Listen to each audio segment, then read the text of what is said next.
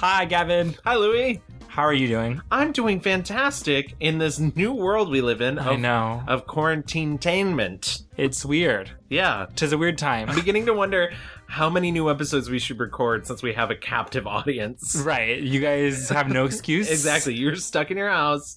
Please listen. What I hate, though, is people are like, I'm getting so many, just want to catch up, make sure you're okay, from like, you know, the band I'm in and all this stuff. From where I'm like, literally, I thought working from home would allow me more time to do that. No, I'm just working. It's awful. Girl. And then you're living there. Once you're like, quote unquote, done with work. But since you're working from home, you're never done with work. I bet you this would be great if I was like, I don't know, a sophomore in college. Right. Oh. Or if you lived in a place that had like 70 rooms and you could just leave everything in that one room.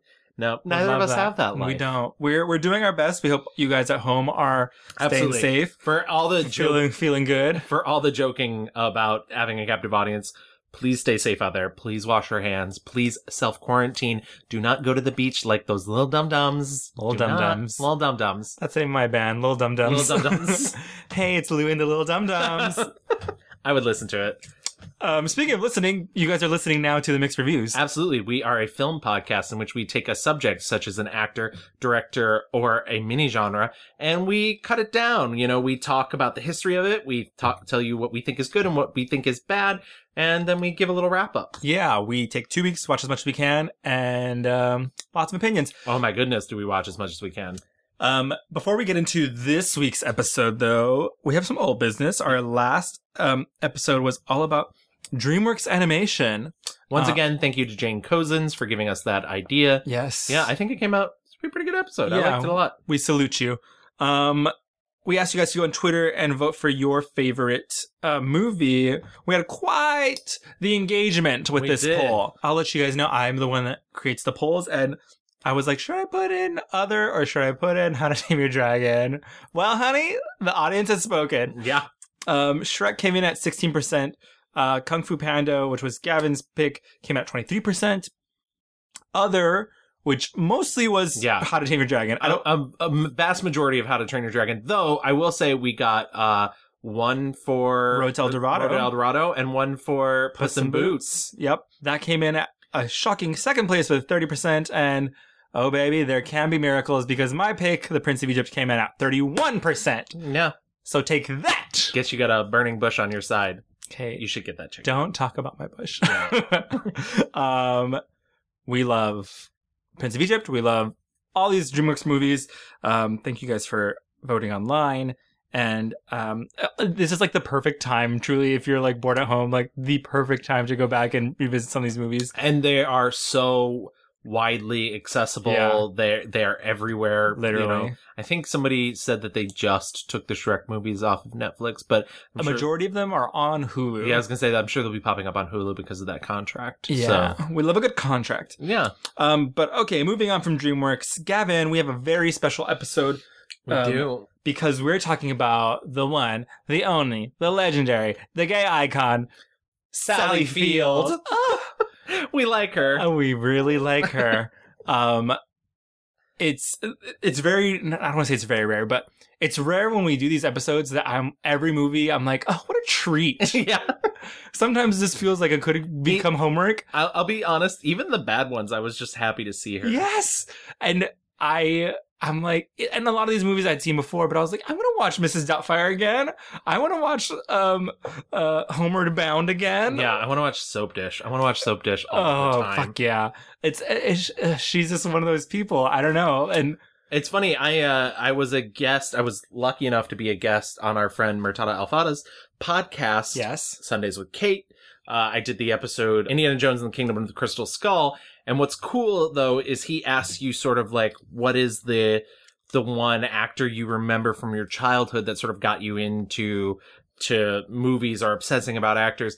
And I said Sally Field because my mom was such a huge fan. Yeah. And I remember, like that time period, she has like a 1, 2, 3 punch with Punchline,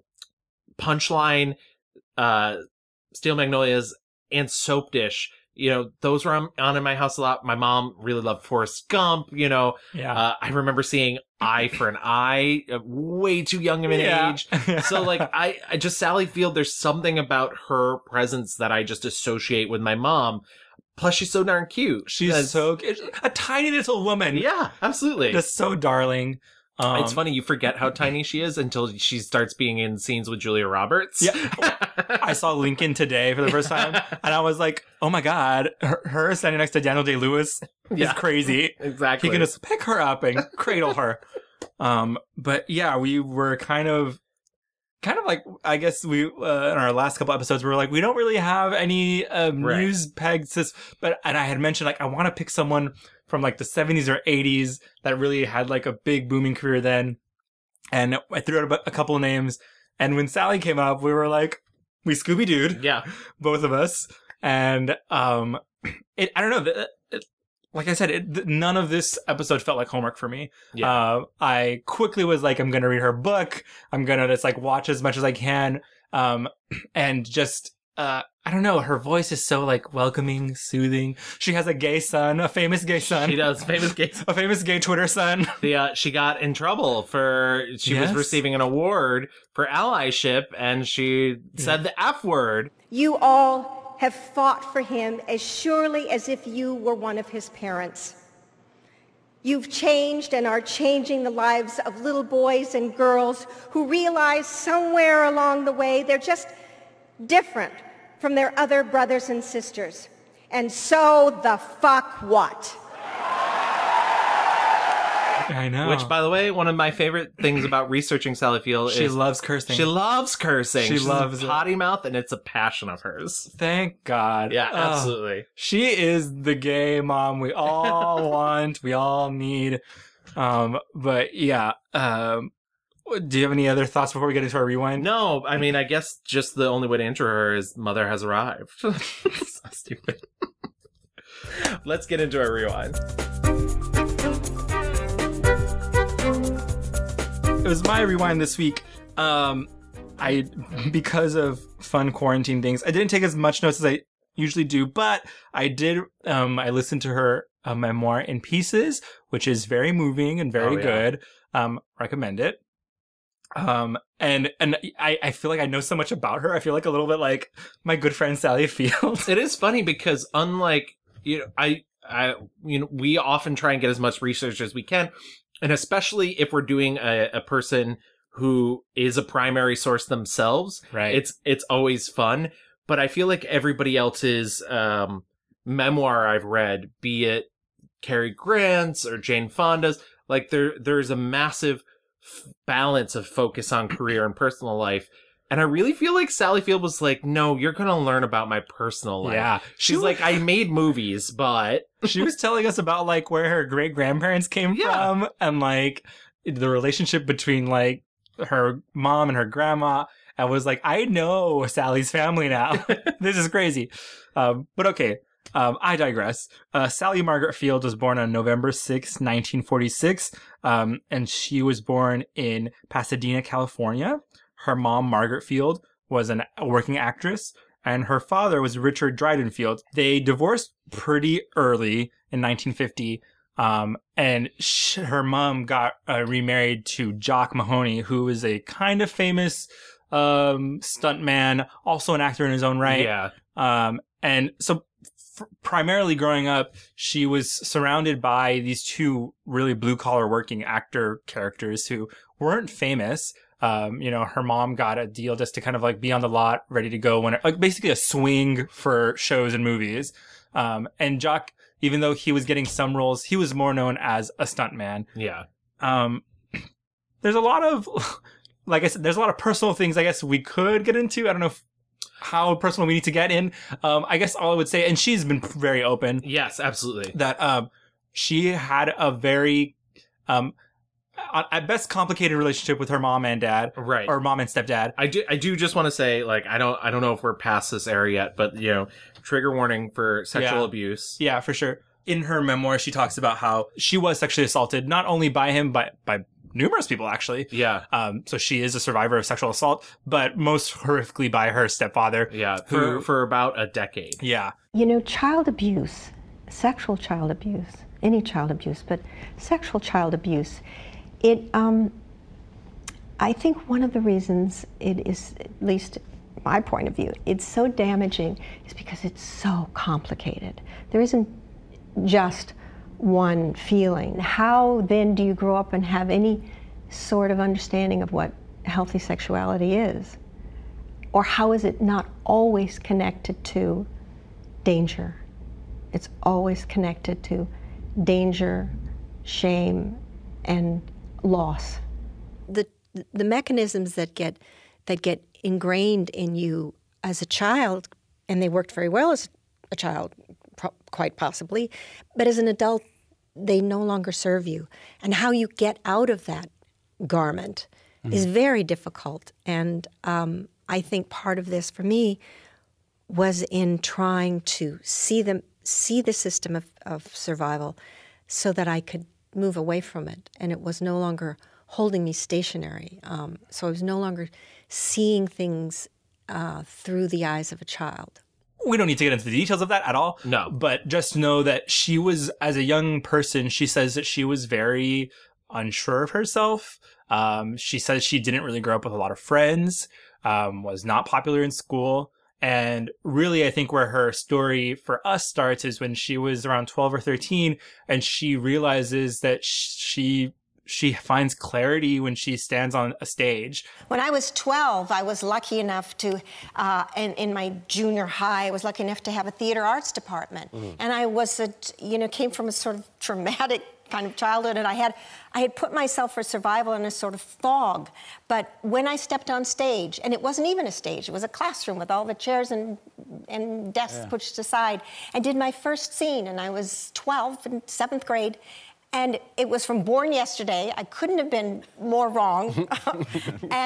But it was that some bell rang, and the fog cleared, and something electric, like a spark, happened inside me, and I was alive, and I could hear my own voice. I was purely alive on stage with that young man across from me, and I heard myself speak to myself. And it was the only time it had happened. It was just a flash, and then I went back to not knowing what to do with my hands and my feet. But my whole life long, I have spent, trying to search after those fireflies on the edges of my eyes, which is what led me through my entire life. It feels like the rest of her career life is kind of chasing that clarity, that being able to feel and be emotional. Because I think she the way she talks about it is she felt so repressed by her sexuality, her the adult figures in her life. She felt so misunderstood. And it's interesting because I've seen a couple interviews with her over the years prior to her book, before a lot of these revelations came out about her childhood, where she talks about how she's really a darker internal person. Actors have only to call on who they are, everything that they are from the time that they're born. And I think that I'm a very complicated, dark person. I've hidden it carefully behind an exterior that was taught to me. And then I found the stage, and it saved my life. Like we just said, she's cute, she's like a breath of fresh whenever she's, and I think that's both an acting choice, but also a defense mechanism. Oh yeah. I mean, and it's interesting. She talks a lot about how there's like expectations about like what a girl is supposed to look like, what is the girl supposed to do. And I think as we get through her career and stuff, we'll see how that manifests in her choices as an actor, the roles she takes on, and things like that. Okay. All right. Moving a little bit ahead. She, in the book, she talks about how she became a cheerleader, and she was very happy and proud of it. Yeah. Especially because the bitches that didn't give her any time didn't make it. Fuck those bitches. Yeah. I mean, she tells this very famous story about how her brother had gone off to school, and she was like, I didn't know what I wanted to do, essentially. After high school, her stepfather, Jock takes her to a like workshop, essentially an acting workshop. Yeah. And she does a scene with her mom. We did one scene and she was like, but I had no idea that it was like about, you know, crazy sexual stuff. She thinks that the showcase is kind of lame. She doesn't think too much of it, leaves. And when she's outside, a man approaches her, and he's like the head of the TV division of Columbia, I think. Or it's Screen Gems. Screen Gems, yeah. And he's like, hey, I saw you in there, and I think you're great. You should come to this audition for a show. And she's like, okay. And she's just like, she's literally, you know, 17 years old. And the first thing she ever gets is a TV show called Gidget. Yeah. And it's about a little teeny bopper surfer girl and her relationship with her father. See before you meet, Gidget. For 15 and a half years, my life was a complete and total ick. But then, on the 23rd of June, 2 things happened. I fell in love with 2 things. Jeff, my moon doggy, and surfing. Being on that show, it wasn't a big success. But no. And what was interesting about Gidget is, like you said, it's not a big success. Gets canceled and then becomes huge because they start airing it during the summertime when teenagers are actually home. Right. And she says that she has one great story about how she had one scene with like the father character where she's like really crying, and like everyone on stage is like, oh my God, like this girl can really act. Anyway, the show gets canceled. And in this time also, the actor who plays her father, she really grew to like love him and see him as a father figure. And she was kind of saying, you know, I really thought he was my dad. Like, you know, I'd never gotten this kind of attention and care from an adult male in my life. So that was, I think, really, she talks about how grateful she was to him. After that, she gets cast in The Flying Nun. Which was ABC's attempt to keep her in the mix because, like I said, Gidget becomes a huge sensation over the summer, but they've already canceled it. Right. So they need a new vehicle to keep Sally Field in the fold. Right. And during this time, though, she is like, I want to be a real actress. I want to go and I want to, you know, she said she had never been to New York, never been in a plane, much less out of California. And she turns down Flying Nun like 3 times. Yeah. And they literally send her stepfather after her to be like, if you don't do this, you might not get another job ever again.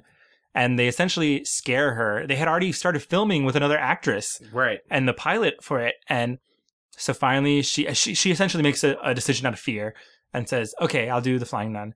Even though she has said she fucking hated it. To this day, she talks about how much she hates The Flying Nun. Yeah. She's like, I didn't want to do it. I thought it was a very stupid show. Every episode was the same. There was no substance there. It wasn't funny. She really has feelings about this show. And what comes out of this show though is she has a story where she has a breakdown on set. The great my friend Madeline Sherwood, who played the Mother Superior when I was really depressed, said, come with me, and took me to the Actors Studio.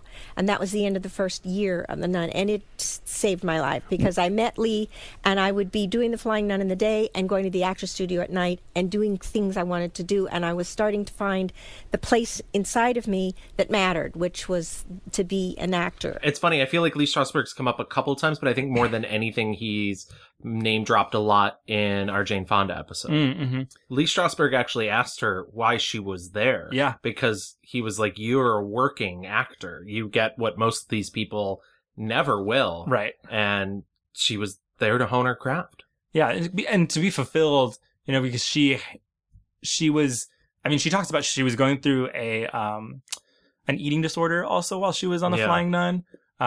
She was taking all these diet pills. So she was always like zonked out of her mind. She says that because her mom was an alcoholic, and so she ate a lot when she was anxious and stressed out from the show, and so her weight was ballooning like crazy. Right. Because The Flying Nun was such a big success, there are a lot of press and tabloids and stuff.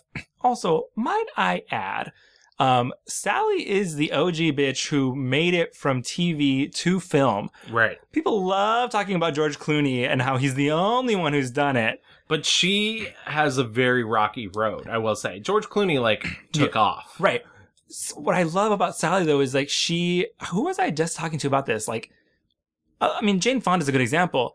Jane Fonda's a gorgeous model. Right. Sally Fields, she's like, I knew I was never going to be the model. When she would try and go out for auditions, they were like, you're never going to be on the list. Your only models are in contention for these roles, and you're just not that. And so you're right. She had a very rocky road to try and break free. And honestly, after Flying Nun, she was typecast. You know, people were not like, oh yeah, we'll put the fucking Flying Nun in our movie. Absolutely. And that's she kept running into that time and time again. She does another short-lived one-season ABC show.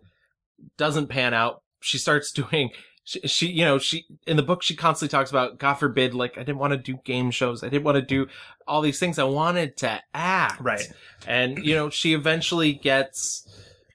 she starts to move more towards an actual film career. She does do one movie during the time of Gidget and the Flying Nun, which is a Western with Kirk Douglas called The Way West, and it is so bad. Okay. I'm very happy to not talk about it. Excellent. So her big non-TV break, I mean, it is TV still, but it's... fuck it. It's Sybil. Sybil in 1976 comes around, and she fought so hard for this part. And it's funny. I mean, I rewatched all of Sybil. Yeah, so did I. I had no idea. I mean, not rewatched for me, first time for me. I had no idea, because I didn't know it was a TV movie, because people talk about Sybil like it's, and admittedly, there was cut together for a film release later, but it's 3.5 hours long. Yeah, it was a 2-night event on ABC. And this is like in 76, the same year that Roots came out. So like TV events were really big, that year. But so she does Sybil, where she is playing a woman who has 17, different personalities. Yeah. So it's based off a true story, but there have been, there have been contentions to say that perhaps it was made up. Right. But, and she mentions that. I like that she mentions that in the book. I like that she's like, who knows how accurate any of this is. Right. But what is, I think, important, I mean, for sure, there is still stigma around mental health. And there are reasons why people think like, oh, multiple personalities is like evil or weird or like, spooky, ooky shit. Right. But for the time, this was the first showcase of, child abuse and the child abuse is heavy. Yeah. Hard to watch. Yeah. I remember I first watched this movie in high school in our psychology class, because our teacher was a loser.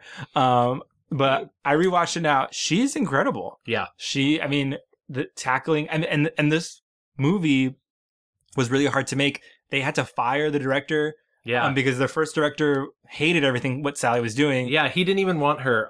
The other lead role in the film is Joanne Woodward, who, funny enough, plays a similar character in the classic film Three Faces of Eve. And essentially, Joanne Woodward said she wouldn't, after seeing Sally's test, wouldn't do the movie without Sally, and then was also instrumental in removing the original director. Yeah. So, yeah. Thank you. Thank you, Joanne. And fuck that guy. She ends up winning an Emmy for Sybil. Funny enough, she did not go. No. Because men suck and are fucking with her life her entire career.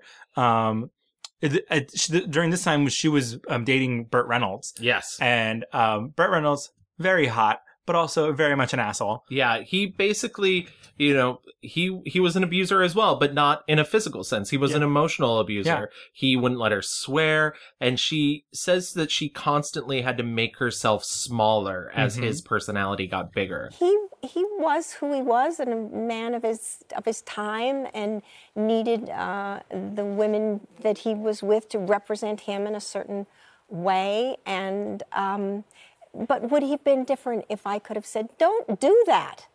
I don't like it." But I couldn't. I couldn't be myself. I was absent from I was behaving the way I was taught, and that is to be loved, I had to disappear. Yeah. So I disappeared. Yeah, fuck that guy. Yeah. Like, I mean, truly, it continues. Yeah. Throughout for I mean, a while. I mean, the Sybil, before she did Sybil, she does a movie that doesn't come out until after Sybil. Right. Called Stay Hungry, which was written and directed by Bob Rafelson, who basically leverages her sexuality for her to keep the role. Mm-hmm. Basically, like, starts sleeping, has an affair with her, so she can stay in the role that he... So yes, men in her life have a bad tendency to use and abuse her. So also, fuck Bob Rafelson, even though I do like Head, which is the Monkees movie. But like, excuse me, Gavin? I love Head. You're right. So Stay Hungry is her first film release, and that came after... as like a top build, yeah. Right. It comes out after Sybil, but she shot it before, yeah. And she plays kind of a down home, like sleazy loose. She has a love affair with Jeff Bridges, and maybe had slept with Arnold Schwarzenegger. Mm-hmm. It's also one of his first film roles, which I was not expecting. But yeah. So like I said, this is around the time when she is dating Burt Reynolds. They end up doing 3 movies together. 4. Oh, that's right. There's the sequel. Yeah. Most notably is the Smokey and the Bandit, which was their first one. Yeah, their first one, where she says that. I mean, that's kind of where they met.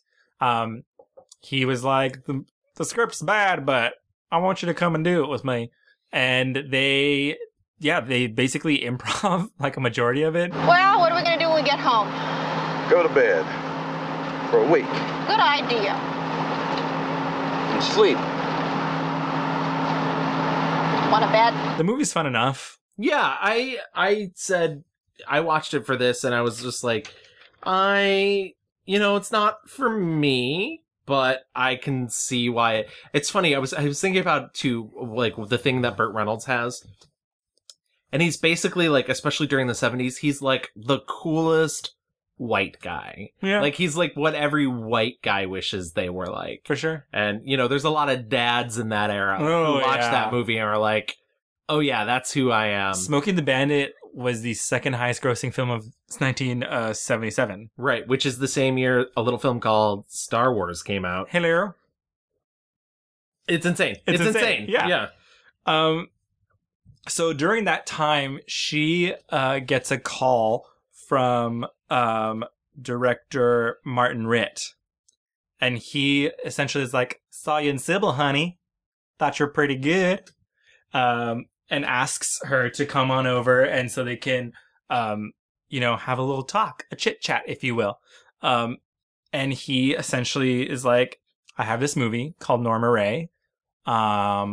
We've offered it to other women. They all said no. But I think maybe you can do it. Yeah, I want you. The studio doesn't. Before she even reads it, she tells him, before she leaves the office, and this is my favorite thing about her, is she says, I don't care what it is. I want it. Yeah. I think Norma Ray for her feels like the time when she was like, I need to break free. She had done Sybil, and even though had gotten all these accolades and awards for it, it was still a TV movie. Right. She was kind of in this toxic relationship, not only with Burt Reynolds, but she also had this, her personal life was just kind of like in misery. Yeah.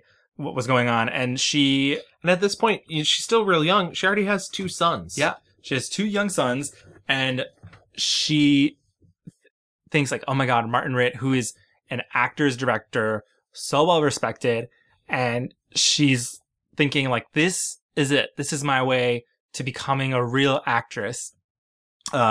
So fucking Burt Reynolds is like, why did you go take the meeting? And like, he's just classically still being an asshole. Yeah. But anyway, she does Norma Ray, does Gangbusters. She wins every acting award in North America. She wins every acting, like literally, there is no acting award in North America for best actress in a film she did not take home. Yeah. And I know you just said that, but I need to stress that that's unheard of. She won also the acting award at Cannes that year. she has a really great moment in the book when she says, after the movie finished, the like spotlight's on her and Martin and they're clapping, and then Martin sits down and it's just Sally and they grow even louder. And she won the trophy at Cannes that year also. Norma Rae lets Hollywood fucking know, like, this is not little Gidget anymore. Right. This is a woman that has, fire and urgency and a range, to really show off what she does. And we love Norma Rae. She does The End, Hooper, Smokey and the Bandit 2. Yeah. And like these movies, like she's like less and less in, like, and she's just as the movies with Burt Reynolds go along, she's less and less in them. Can I briefly mention the movie that she's in right after Norma Rae? Please. Every person needs their Catwoman after they win the Academy Award. God. So the first movie she does after it is Beyond the Poseidon Adventure. Oh my God. The sequel to the Poseidon Adventure. She has said many times she did that solely for money. Money. And I do not blame her, but it is so bad. What I love about her is that she is very unafraid to be like, listen, I know what my career has been like. Yeah, she says in the book, she's like, I have had my, fill of stinkers. She did, during this period, she also does this movie called Heroes that she did that right after Smokey and the Bandit. And she was like, it's not great. And I watched it today, and you know what? She's right. But like, I love the fact that she's able to call it out. Right. Because there's not too many. I think the last actor we did who was willing to talk about their bad performances was maybe Julianne Moore a full year ago. Yeah. So, yeah. It's funny. I mean, the thing that's interesting, and maybe it's just because I read this book of hers, but she talks about this industry very much as a business. She was like, my agent said, maybe it wouldn't be a bad thing to do Smokey and the Bandit. You get to be the hot side piece to Burt Reynolds, maybe you get people thinking about you as like a more sexual object as opposed to, flying nun, like just to keep. And so she talks so much about how she has never been, even after all of her success, she's never been able to like be getting like a million offers right. to do everything. She can't be. And so she knows, she's like, sometimes I have to pay bills. I have young fucking kids. Right. I've got a mom. I've got a sister. Like, her family life was just so insane. She was like, I need to work. Yeah. And that's the end of that. As we get into the 80s, she does Absence of Malice with, God, he's so handsome. Newman. Yeah, Paul Newman.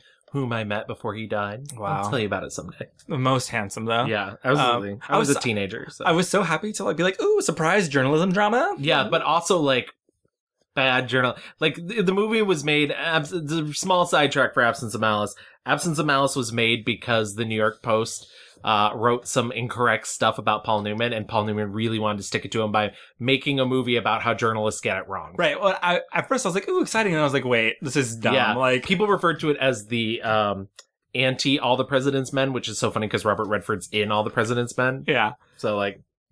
Little rivalry there. And then the comedy Kiss Me Goodbye, which I think is really like dumb, but I love it. Yeah, it's not great, but I had fun.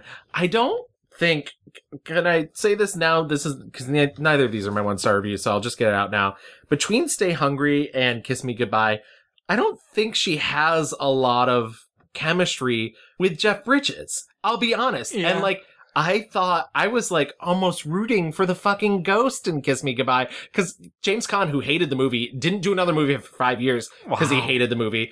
I thought James Caan was so charming because he's clearly playing Gene Kelly. Yeah. And he's doing like his little tap and stuff. He loves tap dancing. And I was just like, you know what? Just fucking go with the ghost. Okay, so fun thing about Kiss Me Goodbye, it's about a fucking ghost. It's about a ghost. But like, it's one of those like sweeping, the way we wear movies. Like, it starts that way. It's just very sweeping. It's very upper crusty. And then all of a sudden it's like, oh, a ghost is here. Yeah. It's the ghost of Sally Field's first husband, who was a Broadway choreographer. Who dies at his like Tony acceptance party. Yeah. Because he falls downstairs. And so then she decides 3 years later to marry a boring straight-laced man. I know. And she like goes back to their old apartment, which by the way is like Gorgina. a 3-story brownstone. So she has money. And well, when you're a Tony Award-winning producer's wife, exactly, you know how it is. And that's when the ghost comes back into her life. You were sad. No, I was angry. Angry? At what? at you. What did I do? You died. You went and died. God, I hated you for that. I hated you for going off and leaving me. Just when I thought I had you out of the way and behind me, you had to go and show up here again. Because we're not going to talk about this movie again later, Kiss Me Goodbye is just a very good, like... Yeah, it's fine. It's a very good, like, campy, gay, like, what is going on? Yeah. I think Jeff Bridges is actually the breakout star of this movie, because I think he has a lot more to... Sally's fine. Sally's fine. She has the unfortunate, and I think it's in the script, she feels like she's up and then she's down and then she's screaming and then and like, I feel like you see that better deployed in later movies in her career.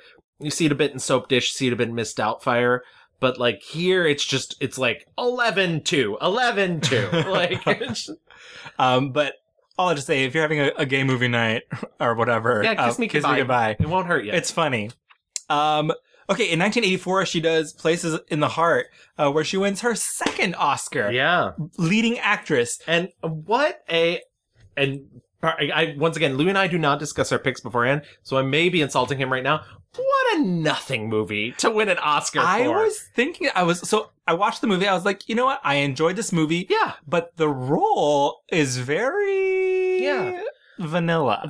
And I felt like it's like analysis of racism, vanilla. Analysis of war, vanilla. Poverty, vanilla. Violence, vanilla. Everything it feels like an 80s TV movie with a better budget. Yeah. Because that tornado sequence. It was amazing. Yeah. It looks great. Danny Glover's in it. Yeah. I thought like the supporting... I fucking love Danny Glover. The supporting players are all really good. John Malkovich. Yeah. Okay, but also, me and Derek, I was like, Derek, this is just like the Triforce of like minority, disability, woman, and we're coming together to beat patriarchy. 100%. That's what I mean. But it like never wants to really talk about those things. Yeah. Like a large portion of the film is about cotton picking, and never once does it really get into except for like Danny Glover's like describes what it's like to pick cotton, but that's it. Yeah. And it's like, what are you doing? The entire B plot of like Ed Harris and his fucking wife that has nothing to do with the main plot. But also genuinely. like no consequences really, like nothing really happens. But the movie is fine enough. It's inoffensive. And you know what? But so this is the movie that she says her famous Oscar speech. Yes. Which was a quote from Norma Rae, and most people don't realize that. And so just so we can get it out there, because it's also often misquoted. She says, "I haven't had an Orthodox career and I've wanted more than anything to have your respect. The first time I didn't feel it, but this time I feel it, and I can't deny the fact that you like me. Right now, you like me." And that last part is the quote, right? And she talks on, I think it's Hollywood Chatter or whatever the fuck. She brings up Anne Hathaway. And It Came True. It Came True speech and how fucking awful it was. And Anne Hathaway said it was a fucking awful speech.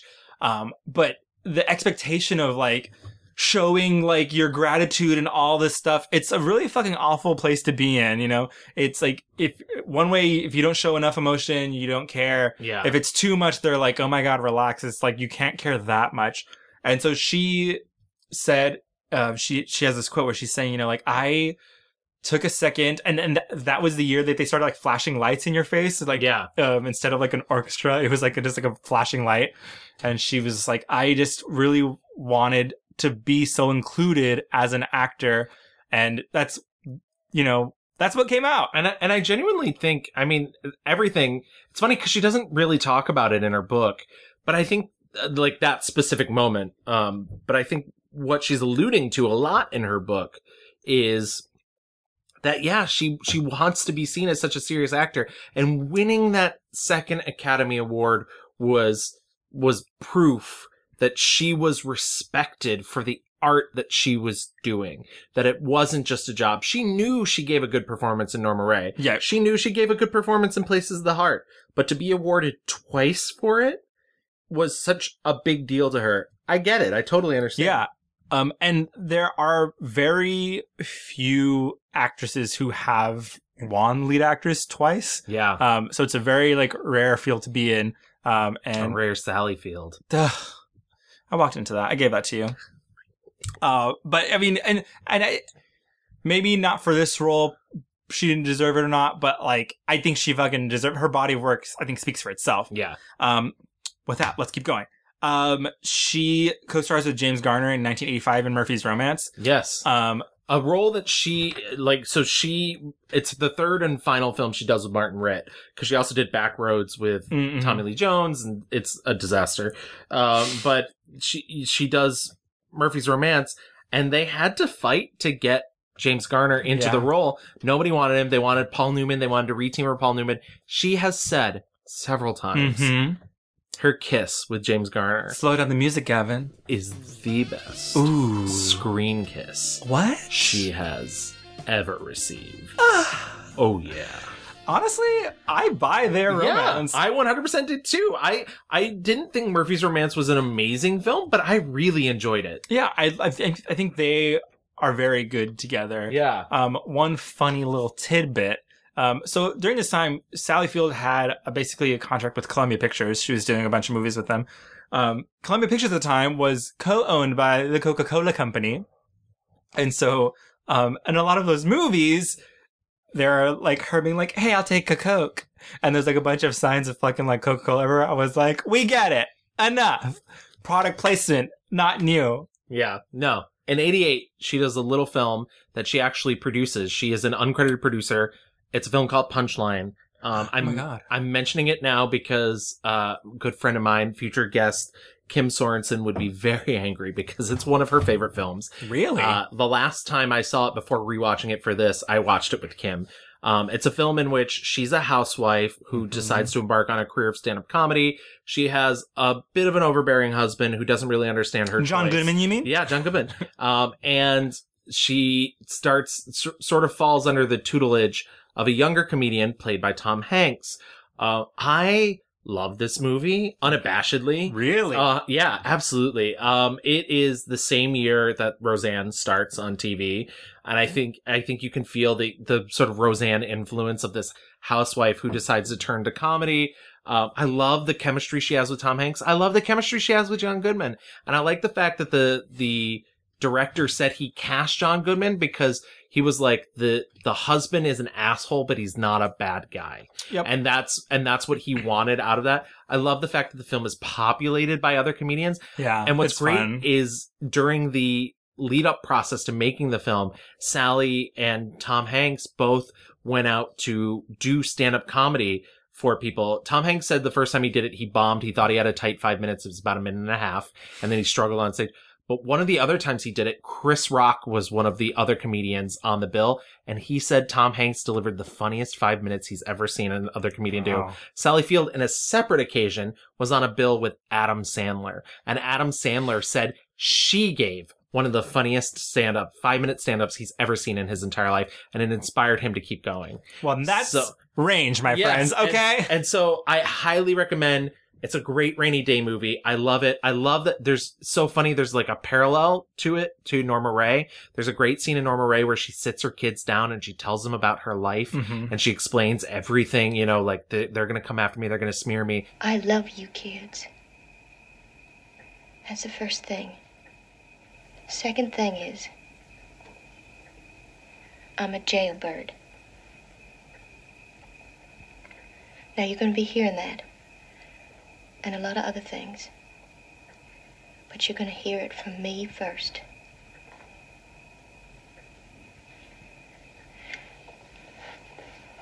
Millie, your daddy, his name was Buddy Wilson. And he died 4 months after you was born. Craig, I wasn't never married to your daddy. And he wasn't Buddy. And he's not Sonny. He's another man. And there have been others in my life. You're going to be hearing about them too. I'm not perfect. I made mistakes. And there's a great scene in punchline where she sits down with her kids and she explains what comedy means to her. There's 3 things in this world that I love. I love being a mom. I love being a wife. And I love being able to make people laugh. I've always been able to make people laugh, even when I was a little girl. It's always made me feel good. It still makes me feel good. The thing is, when you do it right and you make people laugh, it feels like you're doing something that no one else could do quite the same. You know? It makes you feel special. I'd be a happy mom if you guys could find something in your lives that could make you feel that way, you know, make you feel special. You know what I mean? I'd be even happier knowing that the people who loved you were helping you to do that. And it's a great parallel to that. I don't know. There's just something really special and magical. And plus, once again, the chemistry with her and Tom Hanks, even though she is 10 years older than him, so good. Anyways, that's my rant on Punchline. What happens the next year, Louis? Well, the next year, in 1989, she does Steel Magnolias. Ooh. Which is just one of those American Southern movies that really make you want to just like, ooh, get a fan, you know, feel that dewy sweat. Yeah, Steel Magnolias is like a fucking classic. It's absolutely, you know, a tour de force of American women, that is funny. So every funny. time you watch. It is sad and heartbreaking every time you watch. Reminds me, I mean, it reminds me of my undergrad days. Yeah. Robert Harling, who wrote the play it's based on, wrote it about his sister who died of complication of type 1 diabetes. And he was brought in to write the screenplay. And what's amazing about the play versus the movie is the play all takes place inside Truvy's hair salon. Amazing. I've actually seen the play. Amazing. And it's it's really good. And so for the film, he has to expand upon that. There are no male characters in the play. So he has to really beef up those characters, gives Sam Shepard an amazing minor role as Truvy's kind of emotionally distant husband. And I don't know. I think that movie is so well crafted. Like I said, so funny, heartbreaking. Obviously, I rewatched it again today. I was like, I don't need to rewatch this. Rewatched it again today. Maybe like a solid 30 minutes of crying. Yeah. And even crazier, the director, Herbert Ross, who apparently was an asshole to work with, he kept telling them that they couldn't act. He made Julia Roberts cry. Jesus Dolly Christ. Parton, at one point, he said, can you even act? And Dolly Parton said, no, but it's your job to make it look like I can. Shirley MacLaine, his wife had died 2 years before he made the movie. Shirley MacLaine was friends with them. One point, he was being so mean to them. Shirley MacLaine was like, you've been nasty ever since your wife died. And she wouldn't be proud of you, and none of us are. So leave it to Shirley MacLaine. Yeah. Like, I feel like, I mean, her character in the movie, would have Weezer? been. Yeah. Oh, yeah. Oh, Weezer. Weezer, who in the remake was played by Alfre Woodard, which, once again, probably a shining star in the remake. Yeah. The remake's not so great. But I just wanted to point out that, like, it's a heavy lift to take that from the stage to the screen and rework it into a film. And it's interesting because the version of the play I saw, the woman who played Mei Lin, which is the character Sally Field's play, was very unemotional. Just completely like deadpan. And it was a really interesting thing to watch the difference between those roles, because Sally Field gives such a warmth to it, but she is tough. She's tougher in this movie than she is in a lot of her roles. Right. Because you can tell that life has scabbed over. And the way that this other woman played it, she was completely calloused to life. Oh. So when she has that breakdown at the end, when she loses her daughter, it's like an atomic bomb. But I love the way Sally Field plays it, because it's almost like ripping a Band-Aid off at the end. It's not as in your face about it, Right. but it feels real and grounded, and you feel just awful for her when she's trying to figure out why her daughter is dead before she is. Yeah. Oh, honey, are you okay? I'm fine. I'm fine. I can jog all the way to Texas and back, but my daughter can't. She never could. Oh, God. so mad I don't know what to do. I want to know why. I want to know why Shelby's life is over. I want to know how that baby will ever know how wonderful his mother was. Will he ever know what she went through for him? Oh, God, I want to know why. Why? Lord, I wish I could understand. No. It's not supposed to happen this way. I'm supposed to go first. I've always been ready to go first. I don't think I can take this. I don't think I can take this. I just want to hit somebody till they feel as bad as I do. I just want to hit something. I want to hit it hard. I mean, I always think of the scene in the hair salon where she's, when Julia Roberts' character is like having her, her fit. Yeah. And she's a calm mom. She knows how to take care of her kid. And she's just like trying to really, focus her in and get shit done. And I was like, that to me, she's able to zero in on being a loving mother character. And I think that's so interesting because she plays a lot of moms. And I think she's had, after like finishing the book and then watching these movies, I was like, holy shit, I see so much of Sally in these roles. I see her in Sybil. I see her in Norma. I see her in this. And that's one of the things that I love about her specific training with Lee Strasberg is Lee Strasberg, obviously, like when you're playing a character, you don't want people to necessarily see you. You want them to see the character. But also, when you're paying to go see something, you're going to go see that actor. Right. Like, be it Brad Pitt, be it Sally Field, like you're paying money to see these people act. And one of the things I like that Lee Strasberg does is he makes them dig for something personal.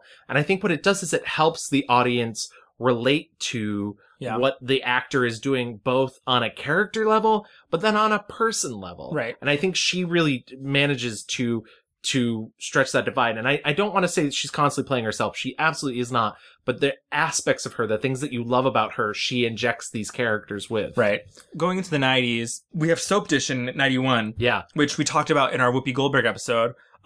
Problematic fave as fuck. Yeah. Okay? Yeah. And really, it's that the last minute. Yeah, it's the last minute or 3 minutes or whatever. It's a horrible bout of transphobia that occurs at the end. But it's so funny. Rewatching it this time, I came up with a new theory about it. Okay. It is an Almodovar film done by Hollywood. I can see that. And it genuinely, like the use of color, the vibe, like everybody's a little over the top, but not believable. And I honestly think that joke, had it played in an Almodovar film, would have played so differently. Yeah.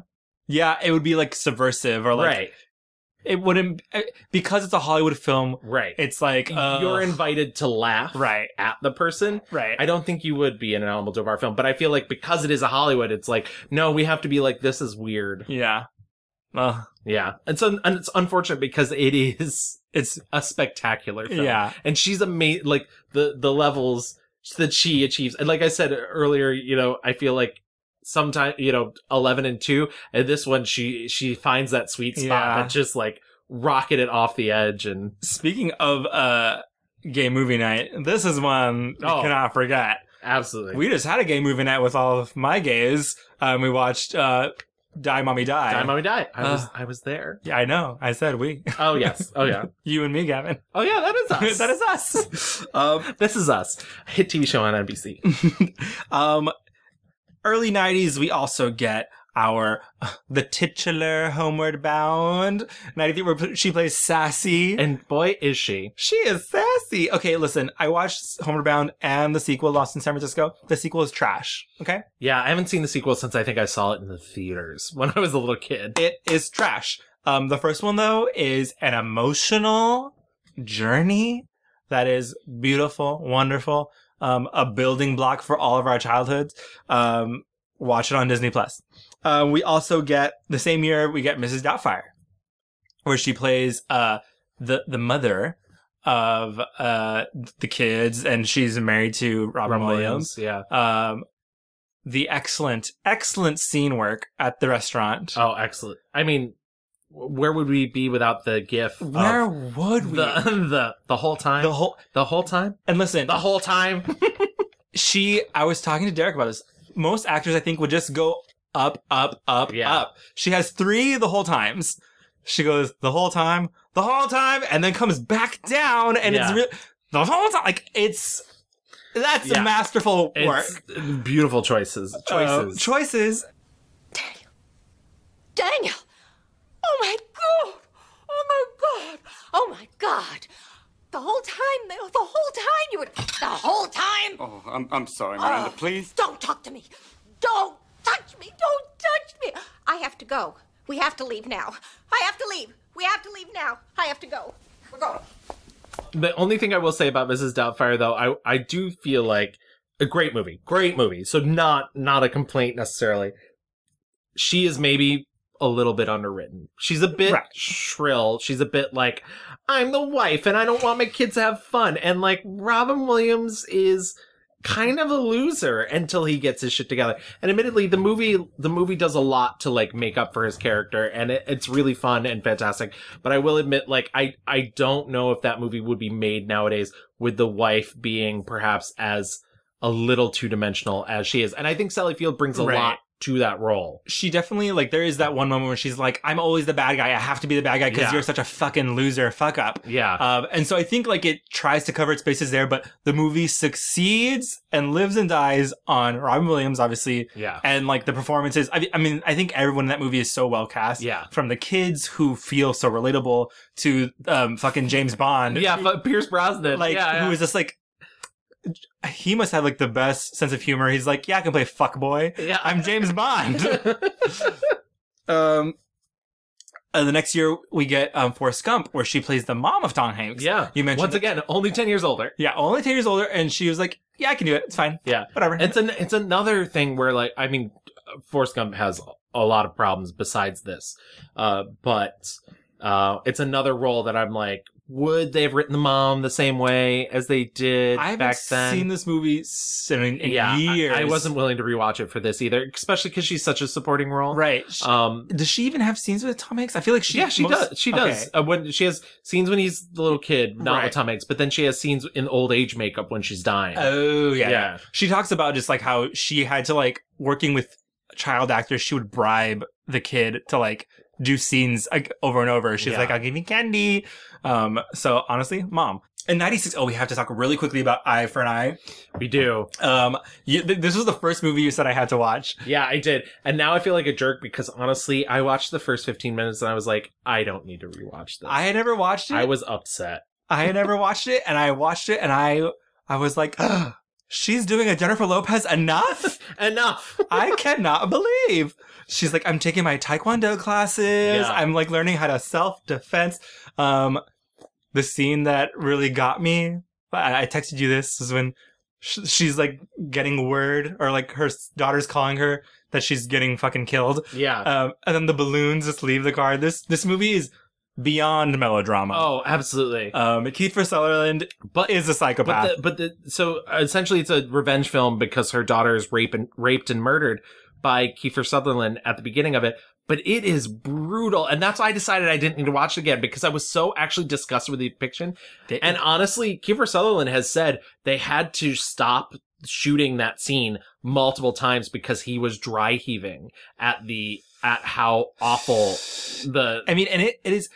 I wish I could do a little bit more journalism investigation on this movie specifically, because this movie feels like a reaction to, super criminals, and like, because he's like randomly selects. It's not like he's not like a smart, and I was watching this movie. I was like, I don't know a lot about the justice system, but he is straight up out there murdering, and they're like, we can't do anything about it. So sorry. Also, Sally Field is fully just getting court documents and like scratching off whiteout. That's the thing that I remember the most from when I was a kid is like they've whited out his information, and then the woman's like, it's not cement, honey. And then she's like scratching off the whiteout. Like, I was like, okay, they're just being really loosey-goosey with how the law works in this movie.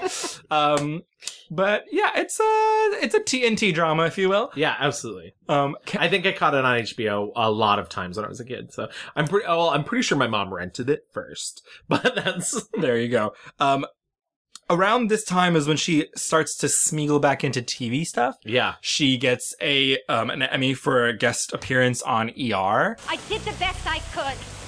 I took care of you and Eric all by myself. Excuse me, Mom. We took care of you. You always had a place to stay and food to eat and clothes to wear. I worked hard for that. When you were on your meds. I tried hard to be a good mother. I tried every day. Abby, can you listen to me? There is a lot of me in you. I see it. In her book, she skips over this part. She skips over a lot of, we were discussing this before we started podcasting. Pretty much from Norma Ray to Lincoln, she just kind of glosses over. Yeah, she's like, whatever, my career. Yeah. I mean, and she like, you know, I guess after Eye for an Eye, really, she's like not doing as many theatrical things. Absolutely. She's doing, and when she does do theatrical stuff, you know, she actually directs a TV movie, but then she goes and she does a lot of like small bits. She shows up in Where the Heart Is in 2000. Yep. Which we saw for Natalie Portman. Absolutely. She directs her first big screen movie, a film called Beautiful in 2000 starring Minnie Driver and Joey Lauren Adams. It's not good, but it's the script's fault. I don't want to give it to the director. I think actually the acting is pretty decent in it. I think Minnie Driver's a fucking genius. Yeah. Oh, 100%. I think, unfortunately, the characteristics they've given her character, you do not have to be a likable main character for a movie to be good, but you have to have something for the audience to latch onto. And she's kind of just a monster. And so I was just like, well, I don't really care. You know, there's nothing relatable here for me. Right. Which is unfortunate. She's in we've previously mentioned in other episodes, Legally Blonde 2. Yes. Red, White, and Blue. My Blonde. 1-star, my 1-star review for Regina King. Yeah. She plays the, like, senator who's also a part of Sigma Nu or whatever the fuck. Yeah, I mean, these are, like, smaller bit things that she does. And honestly, when the first real big thing where I recognized, oh, Sally Field, I gotta watch this, was Brothers and Sisters. Yeah. When I was in college, that's all I watched. My Sunday nights, honey, they were at ABC. Grey's Anatomy. Which, once again, back at ABC. Yeah. Brothers and Sisters was one of my mom's favorite TV shows when I was in college. Just me and your mom. Yep, just you and my mom. Kikiing, always, getting out the tea. Mm-hmm. And by that, I mean both the drink and the truth. Hello. She wins an Emmy for Brothers and Sisters, and she has an iconic speech where she gets on stage and she says, if it were up to me, there'd be no goddamn wars. And let's face it, if the mothers ruled the world, there would be no goddamn wars in the first place. Thank you for this. Fox fully bleeps it out, turns the camera away. Yeah. But she was like... And people were like, why did you do that, Fox? And they're like, some people might find that language objectionable. And Sally said, fuck you, I don't give a fuck. This is around the time when Sally, she had remarried. I feel like I know so much about her first marriage, but like, who cares? Yeah. But she's, you know, she had her youngest son, Sam, pretty late in life. Like, she was in her 40s. And yeah, I think her, her second eldest son at that point was 12. So like, they were already well past, right. You know, like baby stage.